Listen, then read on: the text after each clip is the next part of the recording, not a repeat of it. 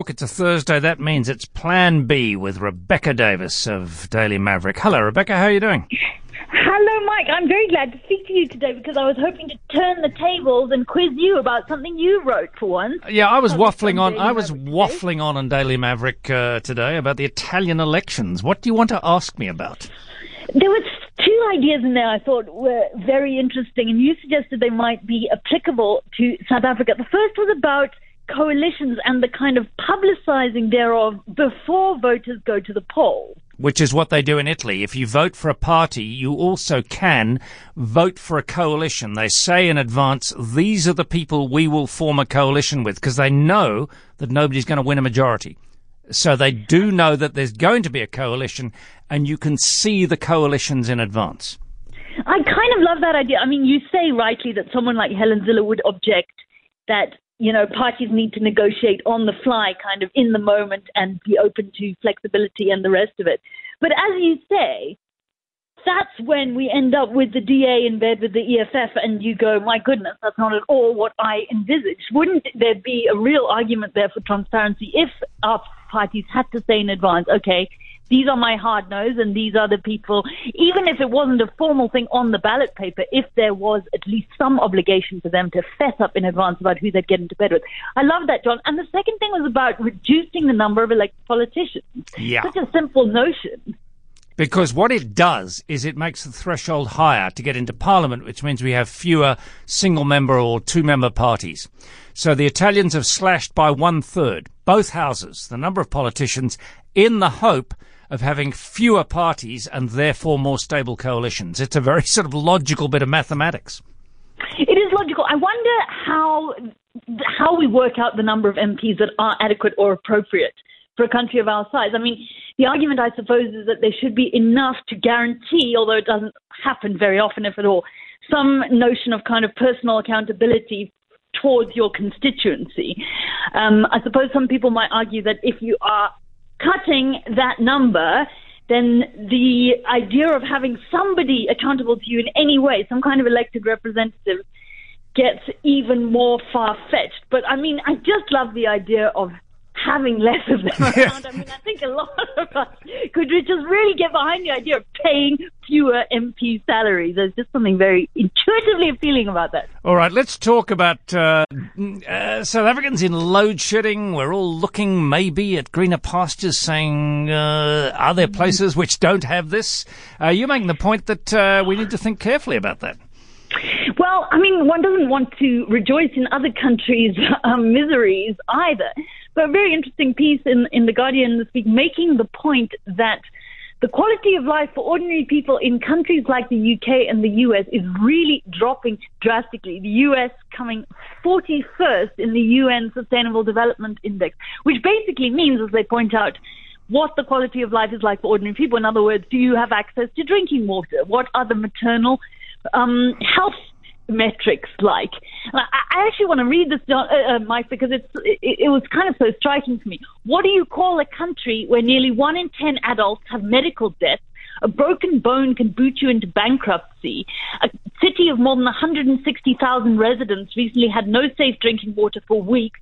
Life expectancies dropped for the second year in a row, and poor people sell their blood plasma in order to make ends meet.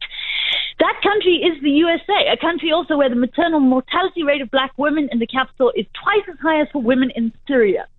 Then you look at somewhere like the UK, where an analysis in the Financial Times last week found that on present trends, the average Slovenian household will be better off than British households by 2024, 2 years' time, and the average Polish family will be better off by the end of the decade. You know, these countries, the UK and the US, are the ones traditionally always held up as, you know, the epitome of prosperity, what safe and prosperous and dignified living looks like. And as people are increasingly pointing out, actually what these countries are kind of poor countries which happen to have a lot of a small proportion of very, very, very, very rich people there. But for ordinary Joes, people like you and I, and for people much poorer than us, Mike, those countries are not looking so tasty either. And I'm sure if you have friends in the UK, you have heard horror stories about the way prices are skyrocketing there. Anyway, just something to help us feel a little bit more positive, perhaps, about. I think a good dose of Schadenfreude is very useful now. I think we all need it. It was interesting. Anne Crotty, writing in Financial Mail, said the same thing. She's in Ireland at the moment. She said Europeans are in an absolute panic-stricken state that they are going to have energy cuts because of everything that's happening. And she said in South Africa now we just shrug and move on. And she said that they're sort of looking at us and saying, how do you deal with it? Teach us. So maybe we've got something we can be experts in, how to handle no energy. Resilience. That famous national quality of ours, much resented. All right. Tell me about, I'm intrigued by this. New Zealand introducing a new plain language law. I love this so much, Mike. It's a new piece of legislation which requires government by law to communicate clearly and concisely with the public, aimed obviously at just cutting out those jargonistic press statements, notifications that none of us can really make sense of. Now, there's been some quibbling about it. The opposition says it's going to slow things down because I don't know why they'll have to kind of get in new editors or people who can speak plain English, if any exist in government. But, I mean, I was thinking about it because, for instance, the current load shedding crisis. I mean, my colleague Tim Cohen wrote great article a few days ago, or yesterday I think it was, about how one of the issues is that we don't actually know what the real problem is at Eskom because it's never clearly communicated. Is it a management problem? Is it fundamentally an infrastructure problem? You know, this is something that is so obvious. It should be so obvious. We should all know the answer to that offhand, and yet we really don't. Even the language we use around load shedding is inherently obfuscatory, load shedding in itself, when we should just be calling them, of course, power cuts or whatever. This week I was writing about the ability of the asset forfeiture unit to confiscate assets and retrieve money from bad guys. And the responses I received to very ordinary questions, you know, like how do you go about doing this, were written, Mike, sorry, I keep doing that to you, were written in such jargonistic technical language that it took me about 45 minutes just sitting here to translate one or two sentences.